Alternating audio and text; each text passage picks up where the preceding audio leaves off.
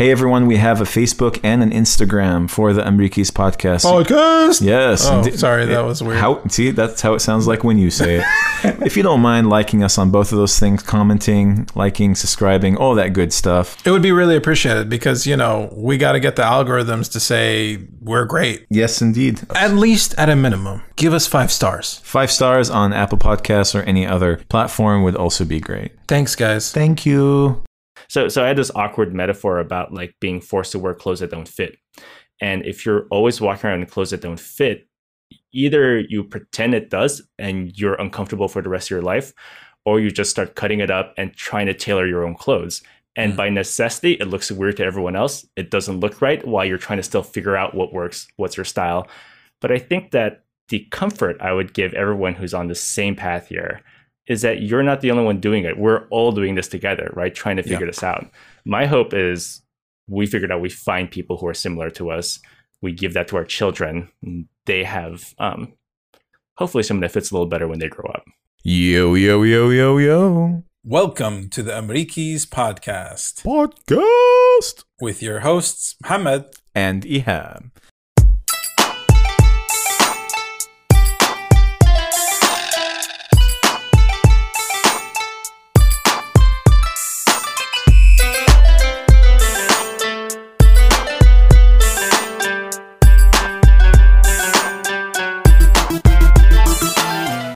Welcome, everyone, to the greatest podcast on earth. Ayo! It's the greatest show. I don't know. I messed up on that one. So are we going to keep this in Muhammad? You always try to come in hot. You know, I think you did a good effort there. Let's keep it. Yeah, I appreciate it. It's like these few moments sometimes in the stats that we see people dropping off and they're listening. And it's the most crucial moments. And I think you captivated everything. I'm hoping so. We want to introduce our returning guest, good old Qa'ed Mai, who last time joined us for the Ramadan mini-series. It was just me and him back then. The episode was so captivating and so informative that I really had to have him back here. And I wanted him to meet the rest of my crew. So, Qa'ed, welcome. Hey, thanks for having me. I like how you're saying you should have me meet the rest of the crew, and I know literally the other person here. So. It's just Qa'ed and I, we've known each other for a little while. Wait. How did we get to know each other? So the three of us all kind of started to know each other through this sort of nebulous kind of orbit around each other. And I was really interested in what the two of you were up to because there's very few people who are that serious about videography in the community. So you already knew us through like a creative aspect, like venue. Right. And it's funny because I think the two of you did what I did, which is every community opportunity you had where there's a screen, you would put some of your films on, right? Just to put it in front of people's eyeballs, which is kind of like really annoying because they're always trying to promote yourself and your work. But I think what I didn't realize afterwards that the community kind of appreciates that. They appreciate having something actually kind of cool being put in front of them. And it's what I did the entire time. So anyway, it was through that I was like, oh, these are kind of cool people that kind of want to hang around. No, I appreciate that. Mohammed and I were like the Tucson crew that would always go up to Phoenix and engage in all these different like Muslim community stuff that you and your family were also engaged in. What I loved about you and your family was I always knew all of you as creative people. I've known you as people who thought outside the box, did all this really cool looking productions, really creative outlets. That's how I knew you, and that's for me, like that was very cool. That was very inspirational, considering that Mohammed and I both came from a background where we were trying to, do a lot of productions. We've done a few in our teenage years, and then later tried to, continue in that thread during our college. It's not surprising that we overlapped, especially got along so well, I would say. Well, side note here, and you'll probably want to cut this later. The two of you actually are some of the people in my life who helped sort of turn me around in a sort of, I don't want to say dark part of my life, but I feel like I'd be surprised if you didn't notice I was a pretty angry person and had a lot of issues that I was trying to deal with. And it kind of reaches this point where you're unable to show kindness to other people because you can't receive kindness anymore. And any acts of kindness in my life were sort of, I pushed away as weakness. Like I thought, you can't be a good person. That's just not a thing. But there were people in my life. I don't want to give you too much credit. You're not the only people. There are people in my life who always openly accepted me, right? They're always happy to have me hang around. They never pushed me away. And I was like, these are some cool people. And I was always kind of in that place where I was worried people were going to start pushing me away. People did, and I don't blame them at all. But I think it makes a huge difference when there are people who just accept you and they don't judge you and you just are able to exist. And being able to do those things with you, to be able to just hang out, I think that really helped me kind of realize that I didn't have to be a loner and kind of be angry and hit people all the time. I should stop doing that thing. So I'm very appreciative of those sentiments. I think a lot of times we're not very aware of how we come across and how we influence the people around us. I had no idea. So like this is a nice thing for me to hear, and I'm glad that at least I provided some like an environment or a space where somebody could feel accepted. I know that just from our previous conversations, the idea of being accepted is so like it has been this challenge, especially in the Muslim community with our different backgrounds. Growing up, we had this need to constantly break out and express ourselves and please hear me, and it's a very American thing to do, I would say. And that definitely joined us together. I want to get a little bit more into that, if you don't mind, Qa'ed, in our first segment here, about the idea of creativity and what that meant to us growing up and how that evolved and changed with time. And so let's go ahead and start our first segment and talk about that a little bit more, if you don't mind. Let's do this.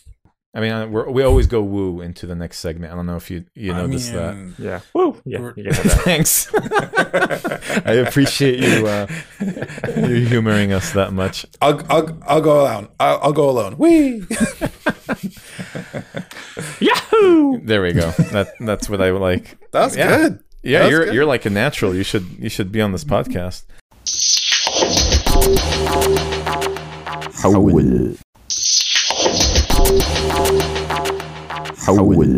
So the idea of creativity is actually something that I don't discuss often, or I don't necessarily want to attribute it to myself often. I don't see myself as an artistic person or somebody who is able to be unique in their expression. And I think part of this comes with how I was raised. Like coming from an Arab community, like Arabs are great when it comes to calligraphy and poetry and a bunch of different ways, but I was not necessarily brought up to be somebody who was expressive with my language.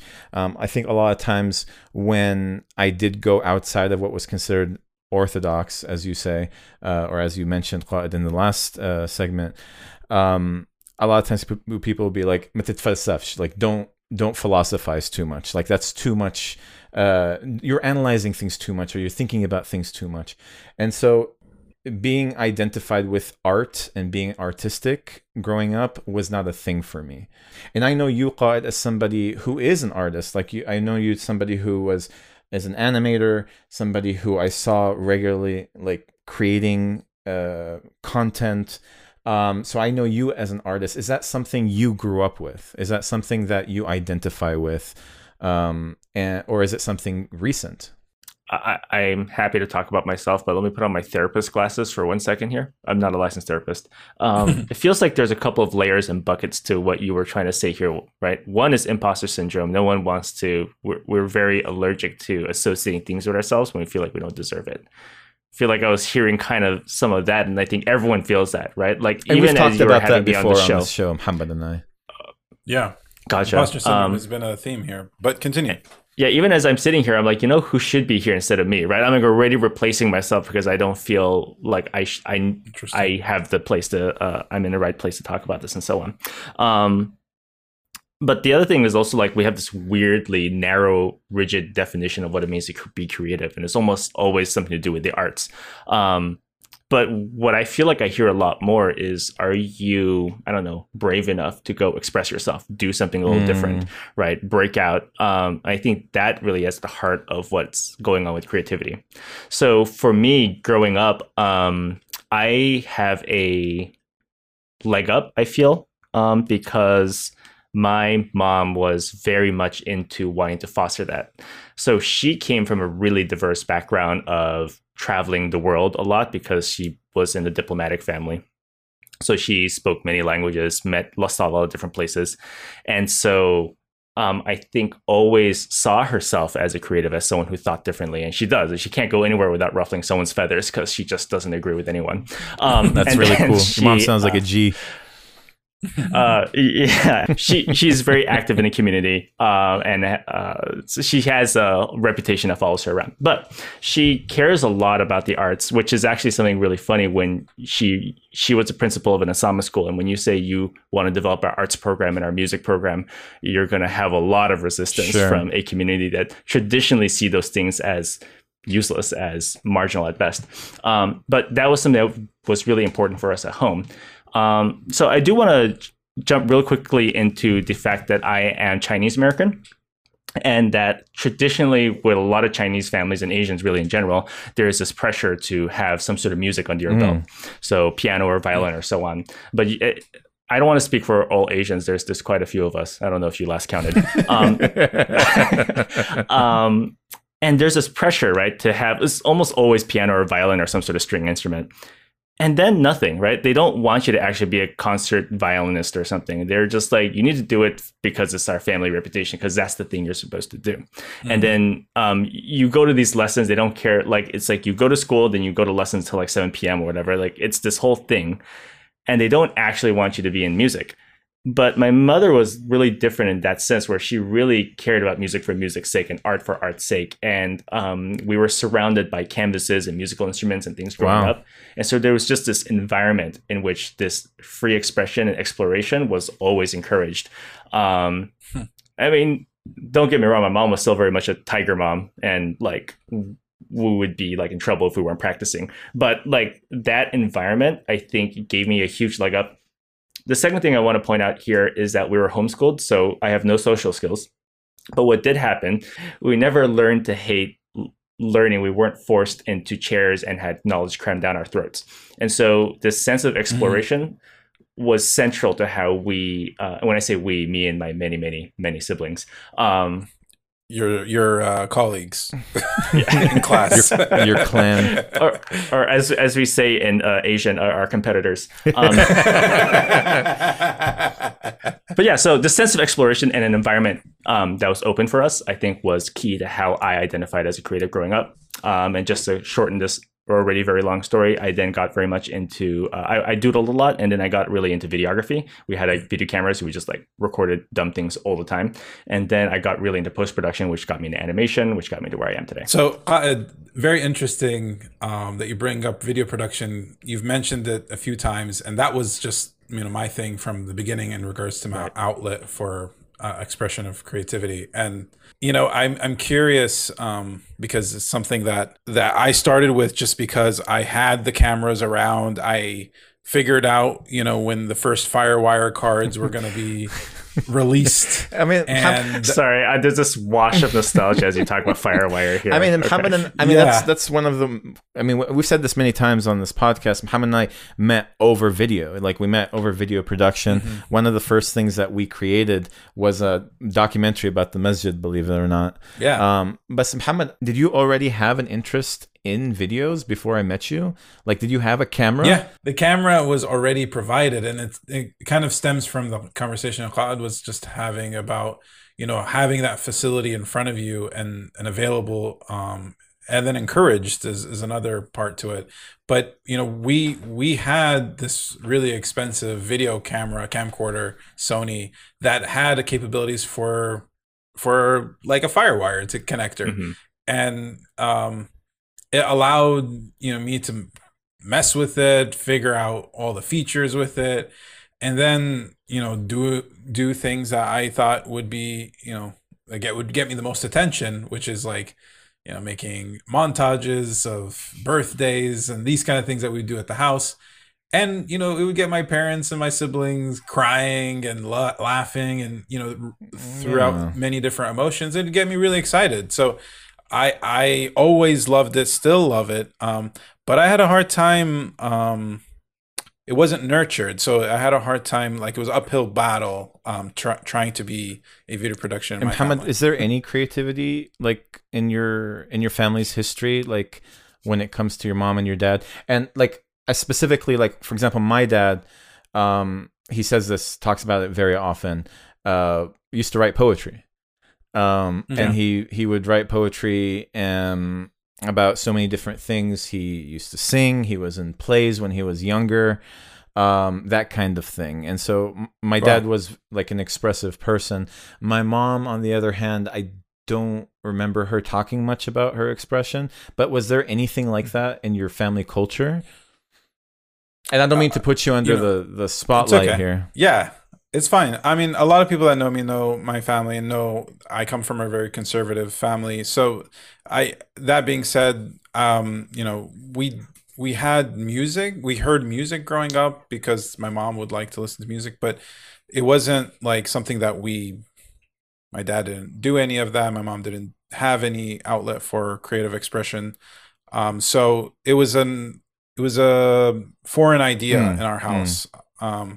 But it was, you know, it was kind of that one track mindset that we hear traditionally, which is you need to focus on either the religion or becoming a doctor or becoming a lawyer or becoming an engineer. Like these are your four. Religion was a path that was allowed to you. Like you could go and never earn a salary and just bum out in masjids. Or become an imam. It's funny that you touch on that one, because I actually once thought like, okay, I'm not really good at this school stuff, especially down the medical path.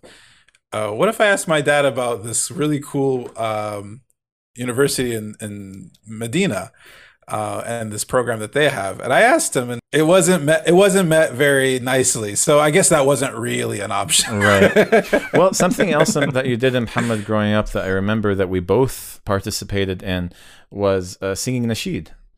So you, mashallah, have a good voice, a great voice, in my opinion.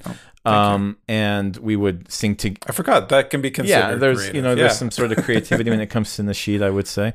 But I can identify with what you're saying in regards to being in a family environment that's not set up for that. But it sounds like sounds like Qa'ed's his environment was set up for all sorts of different types of expression. No music in my family. I never learned how to play a musical instrument. I know plenty of Arab families that also share this with me. But it sounds like music was something that was readily available for you, Qa'ed, like growing up, learning it, being around it. Yeah. There was never really any sort of limits put on that. So I did focus a lot on my mom because she was this the beacon for all things creative in our family. My dad is a much more of a, I'll use the term conservative here, but not in the conventional sense. He just liked things a certain way and just did things a certain way. And, he was very much the kind of guy who says, pull yourself up by your own bootstraps and worked hard. I mean, he's the hardest working person I ever knew. And as a result, I don't think he was as interested in all of my little weird exploits as I was trying little experimental things, try weird things with animation and so on. And for him, I would take some songs that we'd heard and I would try to make music videos out of them. And then he would feel like I was like destroying the legacy of those songs, or like, oh wow, he liked those songs, and he was like, you're kind of damaging the goods here. Like, you're that bad, spoiling it with your, horrifying imagination there. So you had that little bit of that, like you can relate a little bit to that Arab culture that I'm talking about. Oh yeah, sorry. This isn't me trying to say I can relate to what other people are going through. I'm drawing. Having that. I'm drawing the connection. I didn't feel limited. Okay. In terms of what I wanted to do, we'll get into more of that later. I don't want to. Certainly, I had a fairly expressive experience growing up. I mean, I don't want to throw my family under the bus too much. Like, even though like the environment wasn't there, like I didn't I felt like I could still make things, you know. So Muhammad and I would make like video stuff all the time, and Muhammad like later on would go on to, you know, take that video production and media production into an actual job. Well, let me try this though. Would you say that this expression, this creative works and productions, is something that was sort of more tolerated as long as you were doing it while you were still young? And as you became a grown up, it was like, you got to grow out of that stuff. You got to be something more serious now. Would that? Yeah. For me, I would have to say that, you know, it was a very common phrase that, you know, you would say you can do both. Now. You can do video production and you can do, you know, becoming a doctor. But obviously becoming a doctor requires more time and dedication. So if it's at the expense of it, then, you know, focus on that. When I would, in my experience, in my personal story, is like when I would continue to pursue more time in video production, and then, like you have said, later became a job for me. I joined my local CBS station as a video editor, which was really cool, by the way. Like, yeah, it was a lot of fun. I got a chance to go to the studio. It's like my buddy, you know. But and you know, it's a live broadcast, so very high stress environment, but really, really fun. And you know, but it you know, it kept me on my toes, and in that field, my parents didn't really like it. I was spending too much time on it. So no, the answer is no. It was not okay to have that. Even there's another phrase that is said, which is, what's the extent? Are you going to be a producer? Or are you going to be a director? Yeah, where are you going with this? Like, it means to an end. Like, how is this going to feed you? Yeah, and then even those titles, which I consider even at this time like very prestigious, you know, were kind of said in a mocking way. So in our cultures, they aren't really, you know, you're not going to look at a director or a producer and say, wow, this person is as equal as a doctor. But it doesn't matter. There is no equality in that thing. It's an expression and a career choice. So actually, Muhammad, we're talking to a guest here with the literal title of senior design strategist. So how prestigious would that title have been to your parents? I don't know if you know this. I went to school doing engineering, because despite how I grew up, I still felt like I couldn't pursue the arts or anything else You're kidding as me. a career. Even in your upbringing with that much support, you still felt the need to. Oh, for sure, 100%. Like I could not. I knew what I wanted to do, but I forced it down and told myself like I couldn't show my face around the community if I wasn't an engineer, if I wasn't going to law school. Anyway, 1 year later and several failed math classes afterwards, I was like, no, I can't. Wait, you're not good at math? Sorry. I'm so sorry. Hold on. So your parents did not push you towards that career path? You chose it because you felt like you had to? I don't know how to, like, maybe you'll understand this. Like, I don't think they consciously told me anything. And I still felt some sort of pressure. And I don't know how much it was from them, how much is just from like how doctors and engineers are viewed in general, what it was like in the community. I just didn't feel like it was an option. I can relate to that because I don't think my parents ever literally told me you could not do X or you should do Y. I don't know if that's how Muhammad's upbringing was, but for me, it was just the millions of voices in the back of my head of people like revering my dad for being a doctor, so like being of status in that sense was one way to get people's attention and respect in society. And on top of all that, like coming from an immigrant family, being able to produce for your family, like that's also something that was highly respected and highly valued in our culture. Muhammad, were you specifically told you could or could not do something? I mean, I would hear both, right? I would hear the voices inside my head that would tell me I couldn't, but I would also, I'm the type of person that tested things all the time and to their limits. And I found that, there were times where I would be directly told, like, especially with, my medical path, graduating in my physiology degree was not my choice, but I liked the subject, that thankfully I did, but I wasn't that good at it. Yeah. And it wasn't my passion. It's not where I wanted to go. Thankfully that, even after having that degree, and realizing there's really not much I can do with it without actually pursuing medical school, it gave me an opportunity to relook at what I actually want to do. And, it's, I remember the person that told me, and who now is my wife, what do you actually want to do? I cried. I actually cried. I was like, I never thought about it for such a long time. And then, had this kind of moment where I got to think about all the things I'm passionate about and, what makes me happy. And it did come down to creativity. It did come down to video production, and that's where I took it. I became a videographer again and went into that field. It's pivoted since. I still am in a creative space, working at a creative company, but it's definitely part of who I am. And I've had an uphill battle throughout it. So here's why I want to interject a little bit. Earlier, we talked about creativity, and then that somehow meshed into activism and sort of this energy you have as a young person. And I don't think that's incidental. And it's interesting that you talked about your dad, who is well respected, as a doctor. But then you talk about his poetry. And did you say he sang? Yeah, like when he was really young. Yeah, he was into singing. And it's weird to me that we sort of think like these are things that are the dominion of young people. Like you can do that stuff when you're younger, or you can ruffle people's feathers or try to be an activist stuff when you're younger. But when you start to need to support people, when you become a grown person, grown people don't do that, right? There's a very strange shift in how we're forced to do something else. And Mohammed, I think the part that really struck a chord with me is when you were asking about what you actually want to do.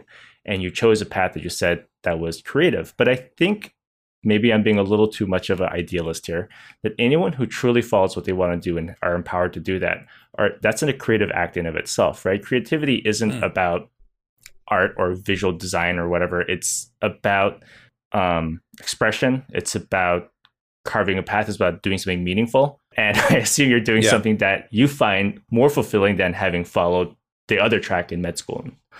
Yeah. That's exactly, I appreciate you sharing that. That's exactly what I feel about it. I mean, this is a very heavy subject for me as you're talking about it, Qa'ed, because this, and we've talked about this, Muhammad and I, in different episodes, but like the idea of doing what you want to do is it needs so much courage in my world, because there is this heaviness. I remember once I was talking to a older family friend, telling him that, and this was my freshman year, it's like, if I really wanted to study what I wanted to study, I would study media production. And he's like, well, sure, but in the future, and this is verbatim what he said, it's like when your wife wants that new chandelier and you need to be able to have enough money. I think he was kind of talking from his own experience. And you need to have that money to get to her that new chandelier. What are you going to do? And which make basically more videos. Yeah, make more videos. But it literally put like the value of what you do based on how much money you make. Yeah. And that's definitely something that is across the board an ideal and a value that we the Arab Americans value. It's like there's a lot to unpack, by the way. I know, and we can definitely unpack it. But okay, let's keep moving. But what it kind of goes back to what you were saying about like the act of going after what you want to be a creative endeavor, and I think that does come from a place of privilege, and it needs to be empowered. It needs to have people that are able to kind of push you. And tell you that it's going to be okay if this is what you want to do. And not that my family was not empowering, but the set of what makes somebody successful, the set of standards, was very limited from my background, in my perspective. Yeah. I think traditionalist and conservative mindsets, conservative is not a word, kids.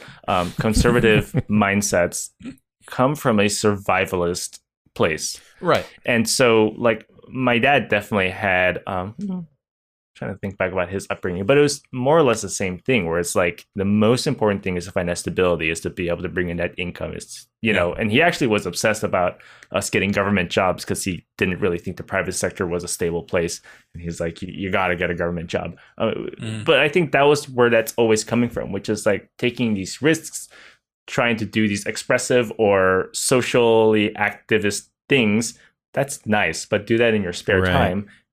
Focus on, and when you said that, like, it's going to be okay if you go after these things, I have these little red flags in my head going off from all the voices I've heard in my life where it's like, no, you don't know if it's going to be okay. Like you could starve, right? You could follow your dream of being a dancer, and you're not going to be able to support a family. You might not even be able to support yourself. And can't buy that chandelier for your wife for sure. But they're not 100% wrong either, right? We don't live in a country or an economy or a system that is friendly towards empowering people to be able to make these meaningful things, do these meaningful things. Yeah. Okay. So I want to take a step back real quick, and instead of talking about, how art is defined by our backgrounds or our families or where we come from in our culture, just in terms of whether or not we consider ourselves artistic and where that desire to produce really comes from. In fact, when it comes to whether or not I consider myself artistic, it's only recently that I even started seeing myself that way. I had a conversation with my buddy Cameron Hood, who recorded a podcast episode on this podcast called Seeking the Revolution Within. You can go back and listen to it. And he was one of the first people that even suggested to me that I was an artistic person. He's a musician, he's a graphic designer, he's somebody who would be considered like a traditional artist. So I would always defer to him on artistic issues. But then one day he kind of just suggested to me, it's like, hey, you're an artist too. And then he gave me all these different options. So like, I'm like, oh, wow, I never really thought about that way. And so I wanted to just kind of introduce this subject a little bit in terms of your own personal reasons for doing what you're doing. And what it, like, do you see yourself as an artist? I guess what I want to say is that artist is the wrong word for me, but I definitely see myself more as a creative person.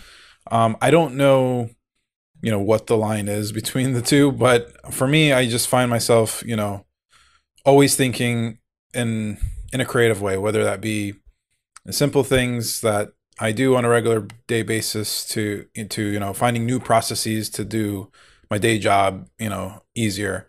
And all that is creative, like Qa'ed was saying. There isn't it isn't a very traditional sense of what that word means to me.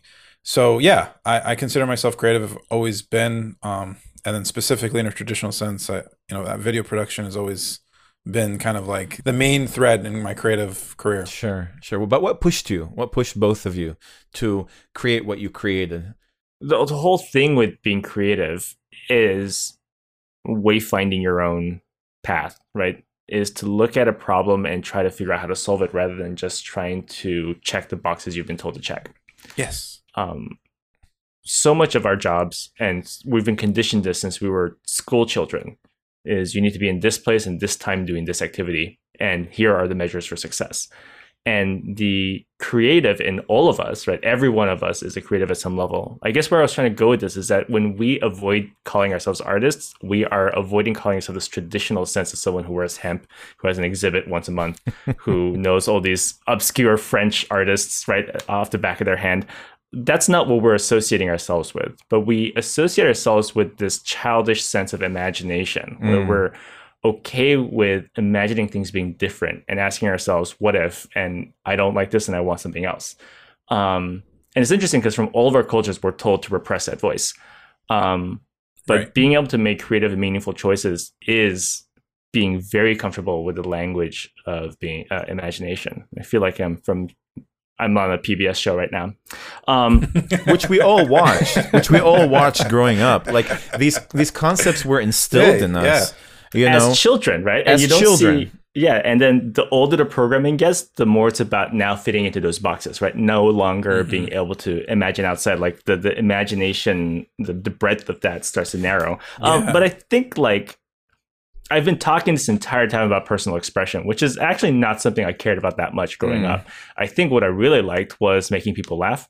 I liked putting something on screen that brought people together. Yes. We talked about this a little earlier, but I would abuse every chance I had at school to hijack the screen or the TV in a room and just start playing my videos on it. And most of the time would entertain people, right? And there was just this energy that I got from it that was like amazing to see, that I could get reactions from people, or that they would really connect with something that was happening there. Yes. Hamad and I would regularly produce things that we could show to people and get that kind of reaction as well. I remember Muhammad went through so much trouble once in the masjid to make sure that he could project things on 2 different projectors instead of 1. And that was the kind of thing that Muhammad and I would do so much, is try to find new ways of getting reactions and producing good content and with high quality, and like all of that was like really, really important to us all the time, if you remember, Muhammad. Yeah, I mean, let me just set the frame on that one real quick. It was a very traditional mosque that never had a TV, let alone 1 projector. We had 2 double wall projectors. No, but here's the thing: it sounds very like it sounds like not a big deal, right? But for us to need, just like what Qa'ed was talking about in terms of trying to find solutions and trying to like find the way to for our messages to have maximum impact. Exactly. Was the main thing that we were trying to like I'm having a hard time but that feeling that like I'm expressing it in grunts, because like it brings like even today I'm kind of getting a little goosebumpy about it. That's where all that energy came from, that desire. When you are actually really inspired to do something, right? When something like you're so completely committed to making this vision come to life, there's this like energy that you don't know where it's coming from, right? Like, you know, you look at how ancient people talk about this stuff. They talk about muses. They talk about God taking their hand and making them do these things, because it feels like an exterior force acting through you, right?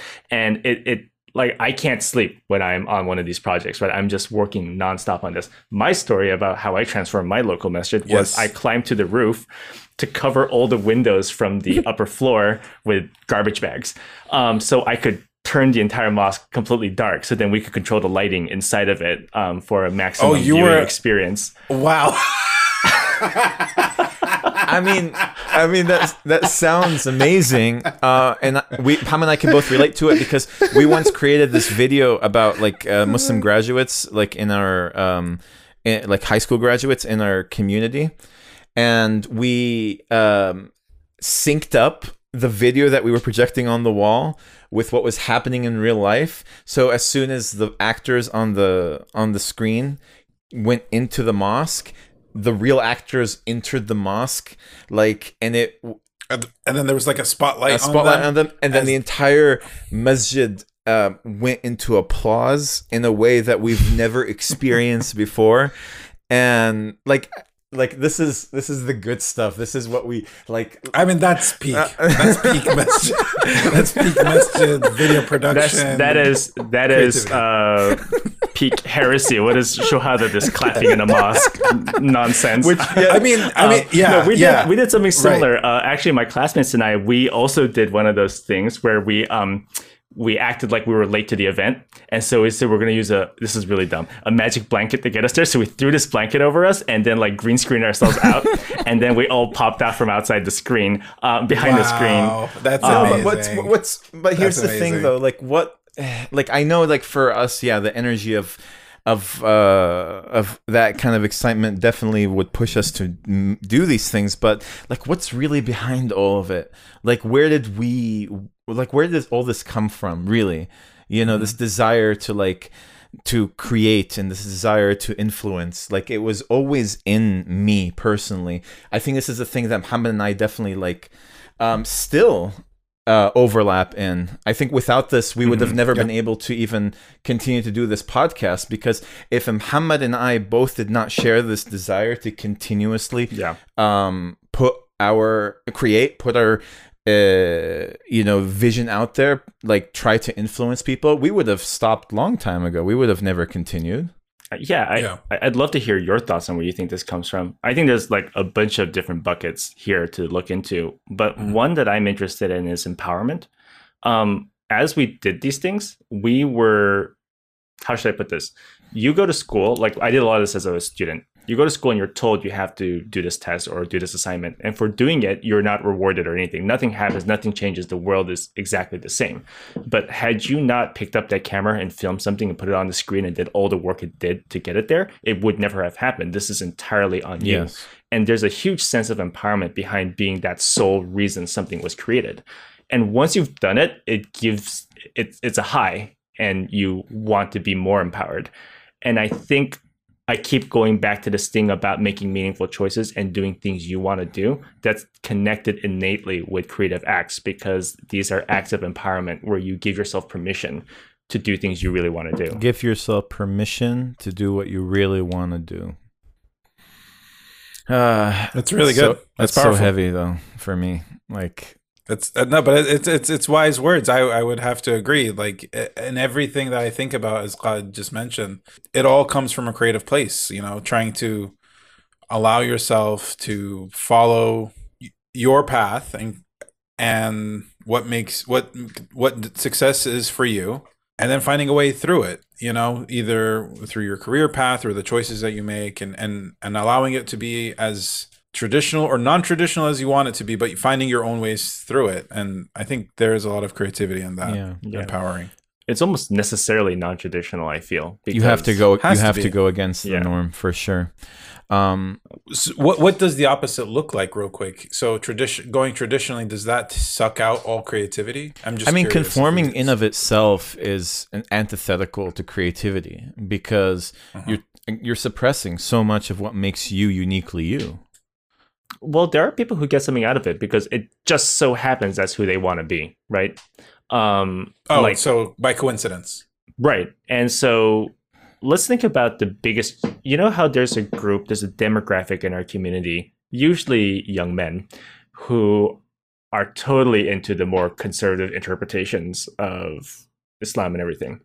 And they will wear the stereotypical clothing, grow the stereotypical beards and so on, and they're all in on that. I think for them, it's actually quite fulfilling. I think they're finding something they want to do there, because it all fits what the picture in their heads. It's not coincidence, though, that's like 2% of the community. Everyone else, they're like, that's not me. And they end up going off to do different things. And we just all happen to be heretics. Well, sure.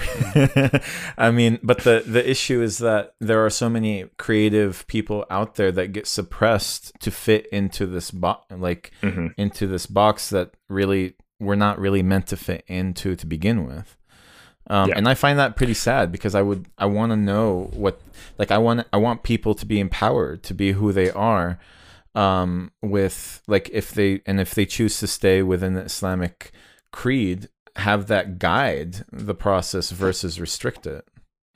Well, can I turn this conversation a bit towards how our productions were received by the Islamic communities that we were in? One of the first things that I wanted to just bring up is things that my family and families like my family were always afraid of and we've talked about this as a theme on this podcast, is what will people say?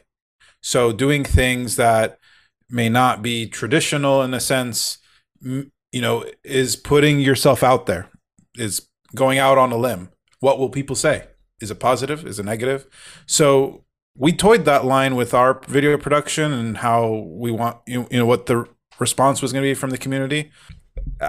Generally, the overwhelming power that was going on during that day was people were so overwhelmingly excited. And, like you said, the clapping that's traditionally questioned was not a question during, after our little presentation.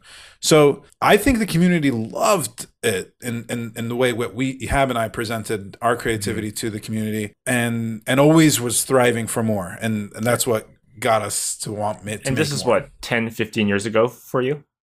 This is 15 years ago about, And you almost still sound surprised that you were able to get away with these sort of things. And I think it's very telling that we think there are these barriers there that are going to stop us, these hard obstacles, which there's actually nothing they can do, right? Nothing anyone can do to stop you from doing these things. And then once you've done it, you're like, oh, wow, we just did it. To a certain extent, those barriers have continued to follow us. So Muhammad and I, when it comes to this podcast, for example, when we first started, we were much more reserved about what we can and can't say, our language, the subject matter, the specific things that we're going to discuss, the personal nature of things. And all of that is influenced and informed by our experience of feeling like we need to continue to suppress. And it's still that way. Like this podcast as it is still somewhat reserved. It's still somewhat toned down. We're trying, and we have done a really good job at continuing to push the barriers and the goalposts.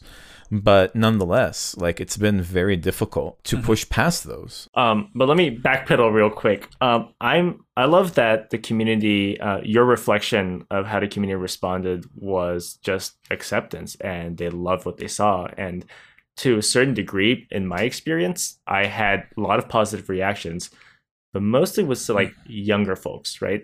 And then I started to get a lot of pushback. And as I moved into college, there was increasingly hard pushback from like older people in the community who are like, you're not making good things. Like these are the traditional, you're corrupting the youth kind of arguments, right? That's lobbed at people anytime they start, trying to express and say something that touches a nerve and actually somewhat meaningful. A lot of my works were not meaningful. They were just dumb fun. But at the same time, I don't know if this happened to two of you. You would have like these uncles who would come up to you and be like, what's a better use of your time? If you made a documentary about such and such caliphate or something, right? Like people need to know about this stuff. This is the good things you need to be producing. And it's so weird to me that it's like, oh, thank you. Let me just go and do exactly what you asked me to make this incredibly like tone deaf and like documentary no one wants to watch, right? Like I'm not going to do that. Like I want to do something that's interesting and hilarious and something people want to relate to right now. Not that I have anything against history. I'm a huge history buff. But I think that's another form of repression that I was bonking my face into. And after a while, I was banned from filming around the masjid because reasons. Wait, so were you really banned from filming around the masjid? Oh, I was. The board summoned me to a hearing or whatever, and I had to like sit. I love it. Yeah, I love it. Wait. I mean, we got the benefit of the doubt because we were like kids who grew up in the masjid, which you were as well. But it seems like you're right. A lot of this stuff we got away with because we were young. I've just along that lines, I've had my camera smashed before. Oh wow. And it's people are not that happy sometimes with what you want to make or produce. Hey, Muhammad, are people happy with our podcast? There is a section of audiences of our audience that listen to us that don't actually like us. And that's okay. Well, what do you do? What do you do with that? Not much. I'm definitely open for feedback. Don't get me wrong, as long as it's constructive. But if the criticism is you shouldn't put yourself out there or you shouldn't express yourself, that's antithetical, and I keep using that word a lot, but antithetical to our vision. That's why we do this. We can't create outside of that that scope. We want to express who we are, what's going on in our head, what our struggles are, even if it's going to make people uncomfortable. Well, something that I've also learned, and thank you, Hab, is that like people might think, and I've had to learn this because I did not understand it, is that people think we may be doing things to be different. So we're doing different things just to be different. And I think for those that maybe are not creative, and I don't know if I'm using this the right way, but for those that don't allow for being different for the sake of expressing yourself, find this concept and this construct very odd, like extremely odd. And so there may be a lot of misjudgments there. And I think you're right, Muhammad, on that, because I think a lot of people are like, why are you even doing this? Like, have you have you come across people who just don't understand like the need to express, the need to create? I mean, all the time, right? Right. So I do graphic design work. I produce videos and I do cartoons, and I am constantly. But I would say the flavor of resistance I get a lot are people who think that I'm attacking the religion, and their response is a defensive one, where they feel like they need to protect something. Right. So, Mohammed, when you were saying that people would classify what we were doing as just attention seeking, we want to be different for the sake of being different. I will say that part of that was true, but also that seems like an attack. It seems like an insult to say like I'm being different because I'm trying to provoke a reaction. I think, however, if you grow up in a community or in families or in groups where it seems everyone around you is constantly stopping you from being able to become who you want to be, or even stopping themselves from expressing it becomes incredibly frustrating. So you're internally screaming all the time. And so after a while, the only natural thing is to start poking people until you get a reaction, right? When you say that people get sore about these sort of things, that's kind of why we do this sometimes too, right? Like not the entire reason, but I think sometimes once you've poked that and you've seen the reaction, you're like, this is why we do this at all. This is why we do this, because we never talk about this, because we refuse to talk about it. And so now the only way, like this incoherent scream you get back from people sometimes is because there's no other way for them to discuss this except to try to shut you down. Sure. So our podcast actually has two fronts of people that we're trying to push back against. The mainstream that actually erases our identity, Arab Americans, from, you know, movies and media, that were like, hey, see us, this is who we are. And then our own community who want to try to erase the nuance and the duality of our identities. So we're kind of tired of being shut down and not listened to from both of these people. So sure, in that sense, I was so happy to see that episode about Rami, which I was like, why did you have an episode which was spoilers free? Like, you can't get into any of the good stuff if you don't jump into spoilers. But like, here's a weird thing, right? Like, I'm Chinese American, but I've hung out with more Arabs than I have with Chinese people. And like that sitcom like spoke to me on so many levels, and I was like, this was amazing, right? But you saw Rami get exactly the same kind of pushback, right? There's all these people who are saying this is not how Muslims should be, or this is a bad example of what an Arab American is, etc., etc. It's the same thing about trying to erase people so that we can maintain this image about what we should be. It does take a lot of courage to be able to express yourself, for sure, and put yourself out there. This is not easy. I think Muhammad and I and Ala, and she can tell you more if she was here, and we have discussed this in the past, it's gotten a lot easier with time to put ourselves out there and just, you know, put all our, you know, personal stuff out there. But it never becomes 100% easy. There's this kind of weird little mask that we have to wear. I think Muhammad can probably relate to this more than I can, because sometimes I'm much more okay putting myself out there. No. But there are times and there are subjects where I'm more comfortable than Yihab, and Yihab is more comfortable than me. It is a balancing act, but I think a lot of it has to do with what Qa'ed said earlier, which is you know, playing music in the masjid, for example, was who said we can't do it? Let's just do it and see what happens. When we start sharing things and we start talking about topics that people don't really talk about publicly, and having, you know, tough conversations like we've had in this podcast, people either, you know, have a hard time accepting all of that and ridiculing it, or you know, taking a second to listen to the discussion actively. Sure. What I found so interesting about all the video productions that I saw the two of you produce back then was that almost all of them had something to do with social commentary, especially within the community. I'm sure you maybe produced other things, but that was all I saw. Yeah. And it was so interesting that you took all this creative energy and that's the target you went after, which I think says something about the nature of speaking out, expressing yourself, empowering yourself to do that, and its position in changing a society, getting this conversation started. There's a negative pushback from people that say, oh, you've caused all this fitna, right, in our community by causing this trouble. You bring up this topic and you get people angry and blah, blah, blah. And I think that these conversations need to happen. I don't agree with like the incivility, but sometimes pieces of art are extremely good, maybe optimally good at getting these conversations going. Remember that really, that thing that came out maybe 10 years ago now, called Mipsters. Yes. It was while the hipster thing was at its peak. And someone took up a camera and they filmed a bunch of hijabis on skateboards. Or not skateboards. They were doing things. They were just being hipsters. They looked artistic and different, and they were on skateboards, yeah. Yeah, for those of you who haven't seen it, this is old stuff now. There was very little that was actually controversial about it. It was just people being extra on camera. And it caused like this weird firestorm. Like people were legitimately upset about this.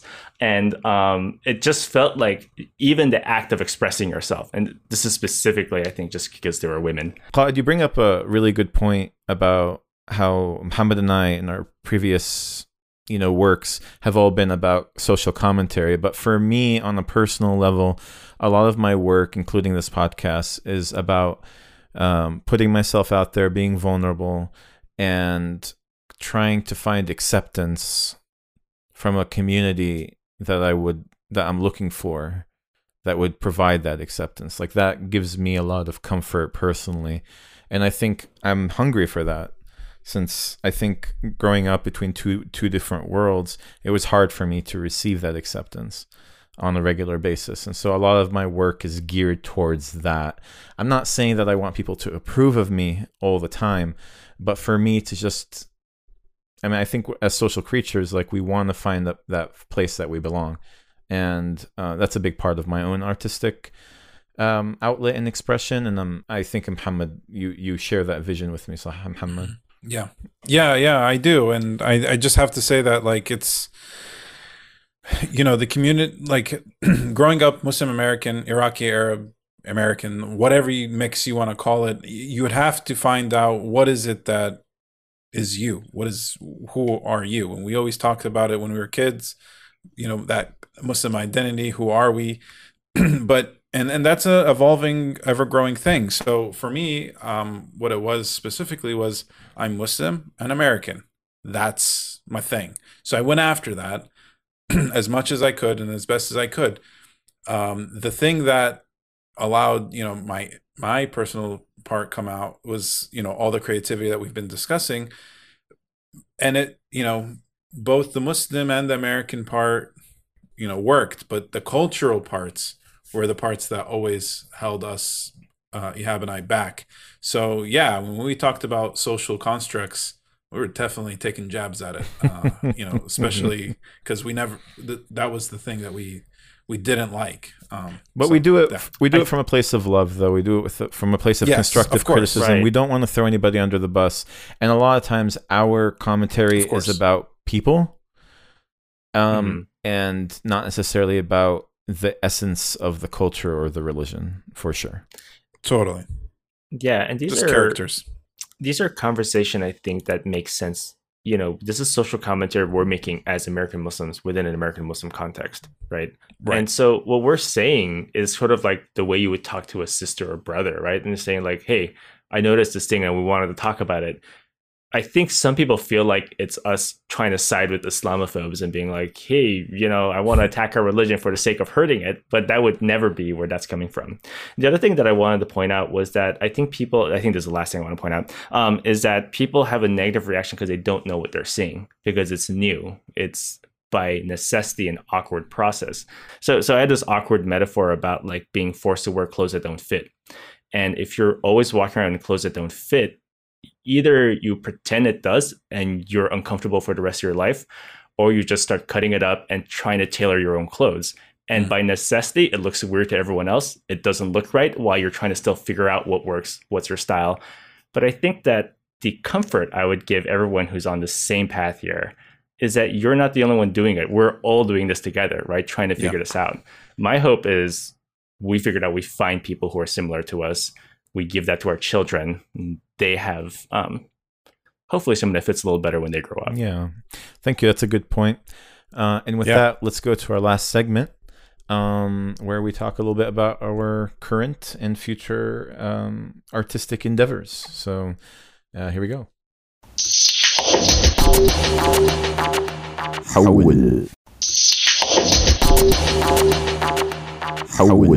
All right, welcome back.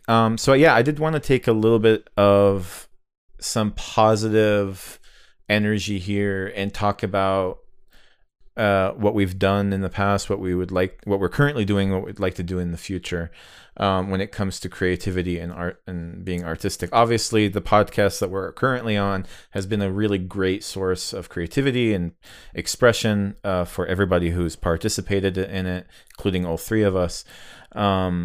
You had a cartoon for a little while that was definitely doing a lot of social commentary. Do you want to plug that and talk about it a little bit? Yeah, we plugged that last time, so it feels almost a little lame. Yeah, so it's we all say Subhanallah like 33 times with each prayer if you're a good person. But this comic's called Superhanallah, in case you want to take your to speak to another level. Yeah, and that you only have to say one time in a day. One Superhanallah and then you're done. Yeah. I would say 50% of the hate I get is from the title alone.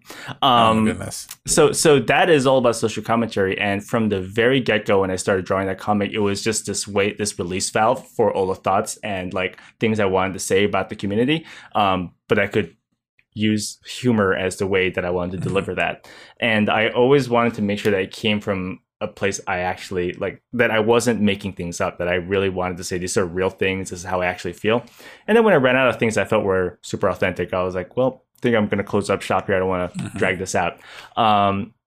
It was a really fun run, and I'm sure I'm going to have a second win at some point. So I've never actually shut it down. I'm thinking I might start something again, but it's going to be very different in flavor when I do it. Probably a lot more miserable. Which is the best kind, by the way. I do have some animation projects that I have up in the pipeline that I'm working on, but don't know when those are going to be released. And aside from that, in terms of like creative pursuits, I would say like this stuff is always connected to me to like trying to affect social change. Sure. And there are a lot of opportunities to do that. I don't know when that's going to happen. I don't know if I'm going to be the person who's going to wish he did more, socially speaking, till the end of my days. But it's something that I keep in the back of my head all the time. Like, if I didn't have to work for a living, like, what would I be doing? And a lot of it revolves around like actively trying to make political differences. Yeah. I mean, you bring up a good point, by the way, about availability and privilege of being even able to do any of this. I mean, currently I don't have, I'm not married. I don't have children, and I'm in between jobs. So like I have enough time that would enable me to do this. So you have to be in a position to be able to to exercise your creativity and artistic visions, let's say. Muhammad's been sending me a lot of Arab rap, and there's a lot of Arab music. Oh my goodness, guys. It's a different world, new age. And it's a new age. They have, I don't know, somewhat relevant, similar experiences growing up. So just reconnecting with some of that has been very interesting to me these days. But to get to the point, I do want to say, like, that's kind of been my drive throughout this podcast and the projects that I'm going after these days, is to try to, for myself and for like the general social good of our communities, raise the bar a little bit, and have these discussions. Like, for example, the Amriki's podcast is one of the most important creative projects I work on today. And I have to say that, having these conversations sometimes may seem very easy to have, but, you have an eye freak out before an episode. And after. After. And during the, Ihab's editing, I'm listening to the draft and, taking notes about how many things I want to take out, because it just feels, uncomfortable and unnatural to share this kind of stuff with everyone. But I know that if there's at least one person that may take value out of it, then why not? So it may help. And so having these conversations, helping raise that bar of like discourse for these kind of taboo topics, is very exciting to me. and I do that with Amriki's podcast. I also co-host another podcast with my friend Peter Williams, called the podcast is called DC Weekly. Yeah, we need to plug it on the Amriki's. Like, you haven't, like, I haven't even thought about that. Yeah, we're very ambitious with the name Weekly. We were weekly for a while, and we're not so weekly now, but we do have a cadence coming up here soon. But yeah, we produce content, and we produce a lot of content that I'm really proud of. And we just talk about relevant news, sports, entertainment, everything that comes up, you know, in pop culture. Thank you both for sharing your creative worlds with all of us here.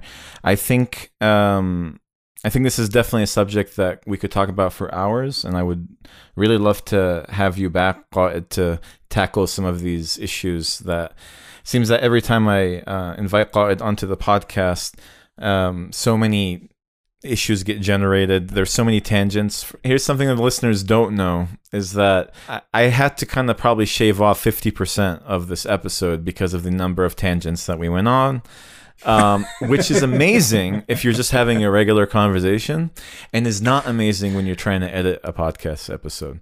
So in fact, Muhammad, I think we should just meet up with Qa'ed on a regular Zoom call and just go all out. Just get it out on everything. And then by the end of it, we'll come back and we're like, oh, jolly ho, gentlemen. We've you know, filtered everything down to the most core basic elements of discussion. But yeah, thank you again, Qa'ed, for being here. Do you have any last words before we end the episode here today? If in terms of last words, I would say, like, if you're listening to this and you're looking for that reason to give yourself permission to express yourself, to engage your community, to make a difference, like, what are you waiting for, right? And also, there's these 30-some-year-old dudes telling you to do it. So, like, well, what other reason do you need? You're just corrupting most important authority in the world. You're corrupting our youth, Qa'ed. You know, so one Asian guy, one bald guy, and one Palestinian. Why are you bald? Like, yeah, you have an origin. It's like I was looking for something else to say. Well, I don't know. Okay, the bald guy, the guy with braces, and then the muscle shirt guy. Okay, yeah, all right. We got you covered. Well, thank you for noticing. I did that for you, Qa'ed, just for your noticing. All right, so I guess we're at the end of our episode here. I will end it by saying, for the Amriki's podcast, this has been Ihab, and this is Muhammad. Qa'ed signing off. All right, everyone. We'll see you next time. Thank you so much for your listenership and your support. We love you. Take care. Ma salama. Thanks, guys. Bye. Bye.